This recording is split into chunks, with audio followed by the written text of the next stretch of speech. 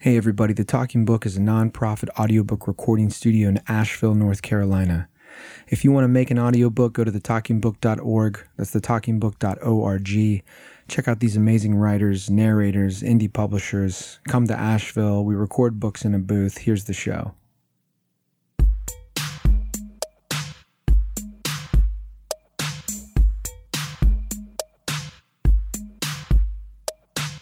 I'm glad you're here today. My name is Chris Hartsham of the Talking Book Podcast.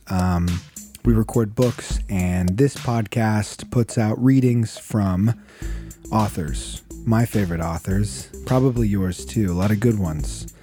It means a lot to me that you're here listening right now. It means a lot to my family, and it means a lot to the authors and the publishers that spend their lives and their blood making this literature for you and themselves. But, you know, what's new? The entire month of October, I watch nothing but horror movies. As I said, we do that every year. What else? Here are the movies that I'll recommend. If you want to watch some horror movies, I'll recommend these right now. Videodrome, The Brood, Nosferatu the Vampire, The Thing, obviously, Reanimator, Sleepaway Camp. Those are my choices for you. Also, this is not small. The election happened and the piece of shit is leaving, it looks like. So there's something to be happy about. And of course, things aren't going to be perfect by a long shot, but there's a collective sigh of relief around the world. So that's something. Good job, everybody. But anyway, you came here to listen to badass writers read, not a dumb guy talk about horror movies and politics. So today I have a reading from Brad Phillips. I like Brad a lot, and I like Brad's new writing a lot. So recently, we've put out quite a few from his novel that will be coming out from Tyrant Books in the nearest future. You're about to hear one. This will be the fourth excerpt of his new work.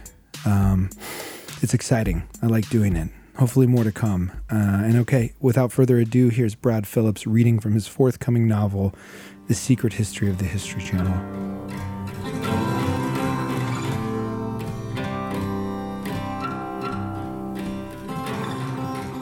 The following is an excerpt from my upcoming novel, provisionally titled The Secret History of the History Channel. Ellery Queen Mystery Magazine, November 1998. Married to His Murderer, a Pal Braxton story. Chapter 3, Background Checks. Their affair truly began 20 minutes after Bobby left the party, where he'd encountered a much different, domesticated Jamie. She found him parked on the street, told his companion to, quote, get fucked, then got into his Acura, where they spoke for close to an hour.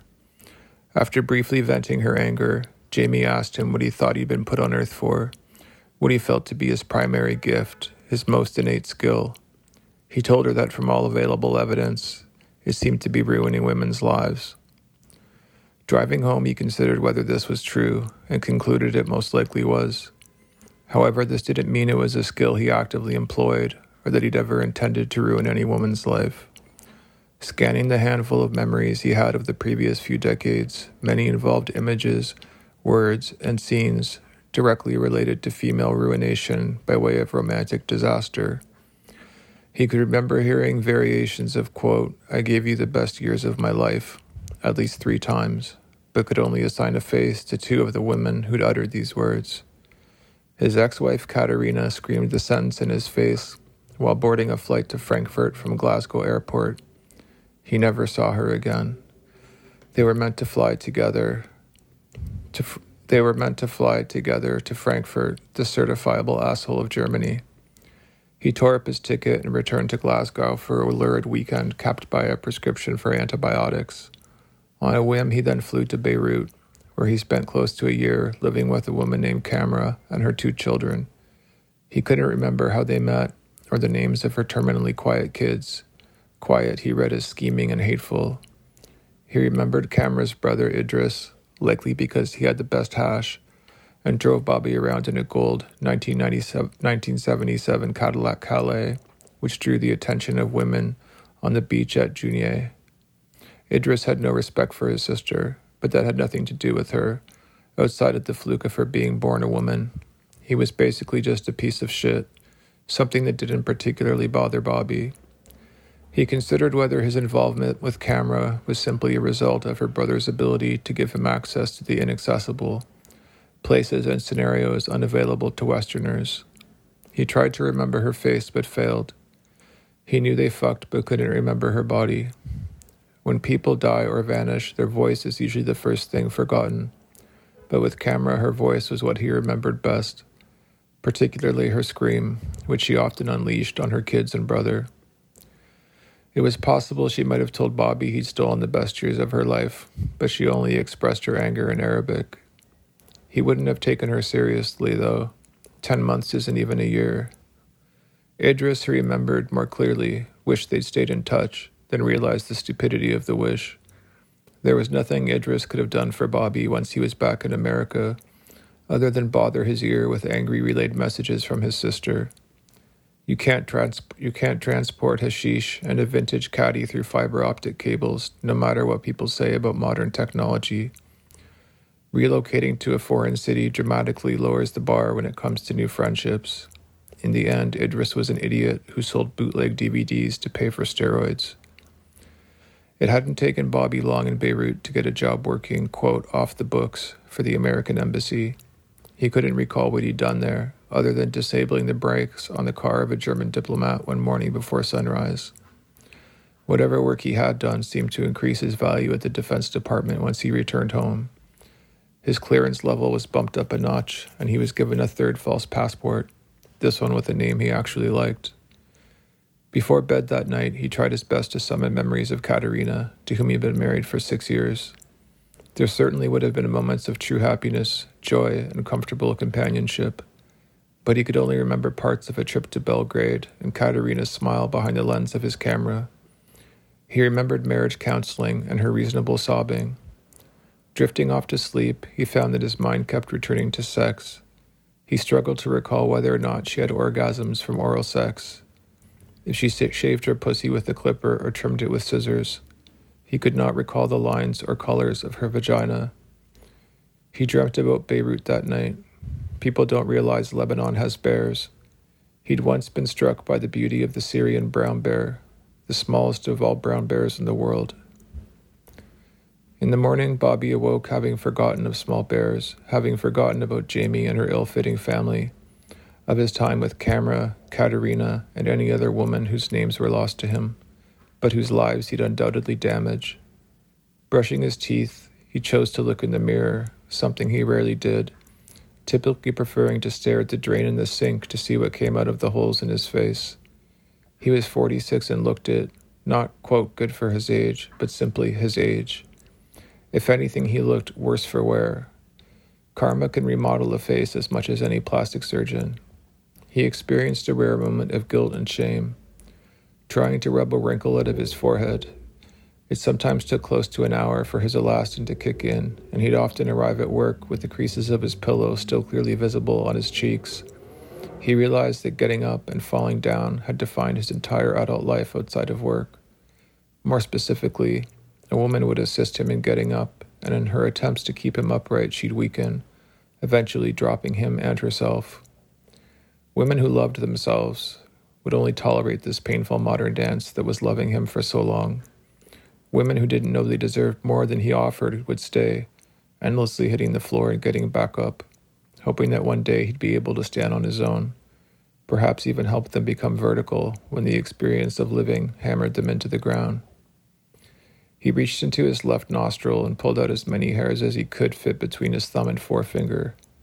It hurt, but scarcely enough to feel like a commensurate measure of penance. He wanted to call these women from his past and apologize, then thought hearing his voice and fumblingly inarticulate remorse would only cause them more pain. Like most amends, it would only serve to make him feel better. He wondered if there was anything he could do to make it up to these women, innocent and loving women, from whose lives he'd stolen precious years which could have contained much more joy. The answer was the same as it was with similar questions he'd asked himself about managing his past: to put a gun inside his mouth and blow the back of his head off. There might be a brief moment where these women he'd hurt could sense his absence from the universe, and he imagined them taking a deep breath, a breath full of air, sweeter than any they'd inhaled before. His brain's on the wall for just one deep inhalation of cotton-candied oxygen. Like most people enamored of themselves, Bobby decided against this fantasy solution, with the excuse that he'd botched the job, envisioning himself as a quadriplegic in a wheelchair, having his ass wiped by a 400-pound male nurse named Dwayne, or Dwayne 2, or Big Rick. Stuffing some toilet paper up his slightly bloody nostril, he drank a cup of coffee and got into his car, lighting a cigarette as he backed out of the driveway. 2. Jamie had always been a precocious child. Her parents and her parents' friends, her aunts and uncles, her babysitters and grandparents all said so. When used to describe a child, precocious is typically seen as derogatory, carrying such negative connotations as overconfidence, self-assertion, conceitedness, and pretension. In reality, and according to the Cambridge English Dictionary, precocious means, quote, especially of children, showing mental development or achievement much earlier than usual, end quote. Positive, classic example, quote, a precocious child, she went to university at the age of 15, end quote. Negative, modern example, quote, a precocious child behaves as if they are much older than they are, end quote. A precocious little brat. As time moves forward, annihilating all that stands in its way, language as the primary form of human expression in turn becomes more annihilating. Ultimately, it's weaponized in the service of its speaker, instead of maintaining its inherent integrity and to some extent sacredness. As human beings become more selfish and insecure, the language they employ becomes more narrow and punishing. The contemporary negative usage of precocious says far more about the speaker than of the spoken of. Jamie made her parents' friends, her aunts and uncles, her babysitters and grandparents uncomfortable with her early signs of exceptional intelligence. Daily, children are born who can't be in a room that may once have hosted a peanut. They will instantly perish. At a time when something as simple as the peanut is seen as a grave threat to human life and liberty, it comes as no surprise that a supremely gifted child can be perceived as a potential weapon of mass destruction. Exemplifying the cliché of the genius child, by the age of 7, Jamie could play piano and violin expertly and had written 2 sonatas. She spoke fluent French, Spanish, and Cantonese. She taught herself how to do these things, and not with much difficulty. Her parents were intellectually average, but above average neglectful. When a teacher at her school suggested her needs weren't being met, her parents were all too happy to approve a scholarship and relocation to a preparatory school in Chicago, one that groomed children to enter university before they entered puberty. Jamie had an aunt there, an alcoholic painter named Cecilia, who never had kids and never should have. It was through Cecilia that Jamie learned her father was her uncle and her mother was her aunt, which explained why at 2 years old she'd undergone surgery to eliminate webbing between her toes. She left school at 14, just before finishing 2 PhDs, one in cognitive psychology and the other in psycholinguistics. She spent 4 years in relative seclusion with Cecilia, reading everything she could get her hands on and paying extremely close attention to her aunt's relationships with men. At 18, Jamie married Dr. Hank Gathers, a professor from Princeton. He'd visited her the previous year with questions about a paper she'd published at 13 on telepathy in amphibians of the Ivory Coast. At 21, she filed for divorce and moved to California with her sizable settlement money. Within the first 10 minutes of Gather's initial meeting with her, Jamie noticed he was wearing a vintage Rolex 6262 Daytona. Amongst the books in her aunt's home, there were many Sotheby's auction catalogs. 2 years previous, the same watch had sold for almost $100,000. 1 year after their marriage, they were divorced. In The Bourne Identity, Jason Bourne, Matt Damon, enters a restaurant. He tells his companion, Marie, Franca Potente, that he can immediately spot all exits and sightlines, knows who he can fight and how, the most likely place to find a gun, and the license plate number of each car in the parking lot only 30 seconds after arriving. An analog skill unrelated to survival while being hunted by world-class assassins is a comforting thing to have, and Jamie did her best to nurture and develop that skill. She never entertained that her way of navigating the world made her a bad person. It made her a smart one. Besides, good and bad, right and wrong, these were constructs, not truths. At least that's what the Buddha said in all those books she'd read as a kid, and people loved the Buddha. He was always smiling. After arriving in California, Jamie ceased to exist on paper for close to 10 years. No bank accounts or tax returns, no phone bills or phone numbers, no addresses, no doctors, no friends or photographs. Her paper on telepathy and amphibians was a text that precipitated her academic abandonment of the visible world. She found she lost interest in things as soon as she mastered them. The piano and violin were followed by the oboe and saxophones, instruments she quickly loathed the sound of. All she really listened to were Husker Du and Fleetwood Mac. New languages seemed pointless. Her Finnish and Amharic had never been useful. At one point she considered translating Finnish literature for money, then learned there was no such thing. She'd read every book, tested every sample, and solved every equation. At 13, she made extra money teaching med students about conversion disorders at Johns Hopkins. The absolute cruelty of the human mind in relation to the body pushed her away from the physical world. But telepathy and West African frogs, this supercorporeal world, seemed like a logical space to explore. It was clearly less painful than musical instruments and language. On her 14th birthday, she decided there was nothing left that she couldn't teach herself and walked away from Princeton. She would miss her office. Cecilia's house was a hippie museum, but Jamie had her own room, an austere white space containing one single image, the Symbionese Liberation Army poster of Patty Hearst as Tanya. As would happen in California, she disappeared from the documented world and immersed herself in studying the undocumentable one. Puberty was nothing more than an unpleasant awareness and observation of what was happening to her body. They say that Alcoholics Anonymous ruins drinking for the relapsing alcoholic. Similarly, having the expertise of a gynecologist while undergoing gynecological revolution made her uneasy. She never kissed a boy or a girl, and never touched herself. She watched it happen the way we watch tragedies unfold on television, with a detached, slightly but not quite genuine sadness. At 11, Jamie felt stung by the irony of her own identity after she was shunned by the literature department at Princeton for publishing a paper criticizing J.D. Salinger's use of children as vessels of genius that existed to proselytize his rudimentary understanding of Eastern religion.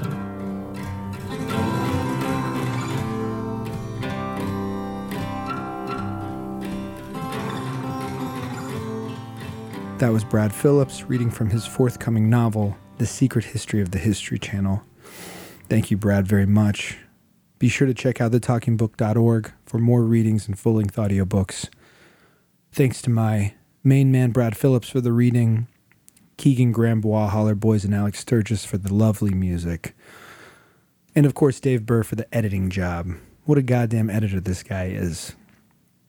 If you like or you don't like the sound of my voice, it's Dave's fault. Okay? Talk to Dave. But, you can record your book with us. We'll record your book. We'll make an audiobook out of it. You want to read on this podcast? You can do that too. You can hit me up at chris@talkingbook.pub. That's talkingbook.pub. My name is Chris Hartram, and this is The Talking Book. Thanks to everybody who likes it. Talk to you soon. Goodbye. Like a bishop who has forsaken sympathy, chasing sister squares, I was lit before I knew that you were there. Like an angel who has forsaken certainty, sleeping in the square.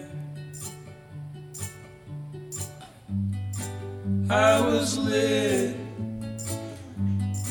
Before I knew, the star was passing over, and the window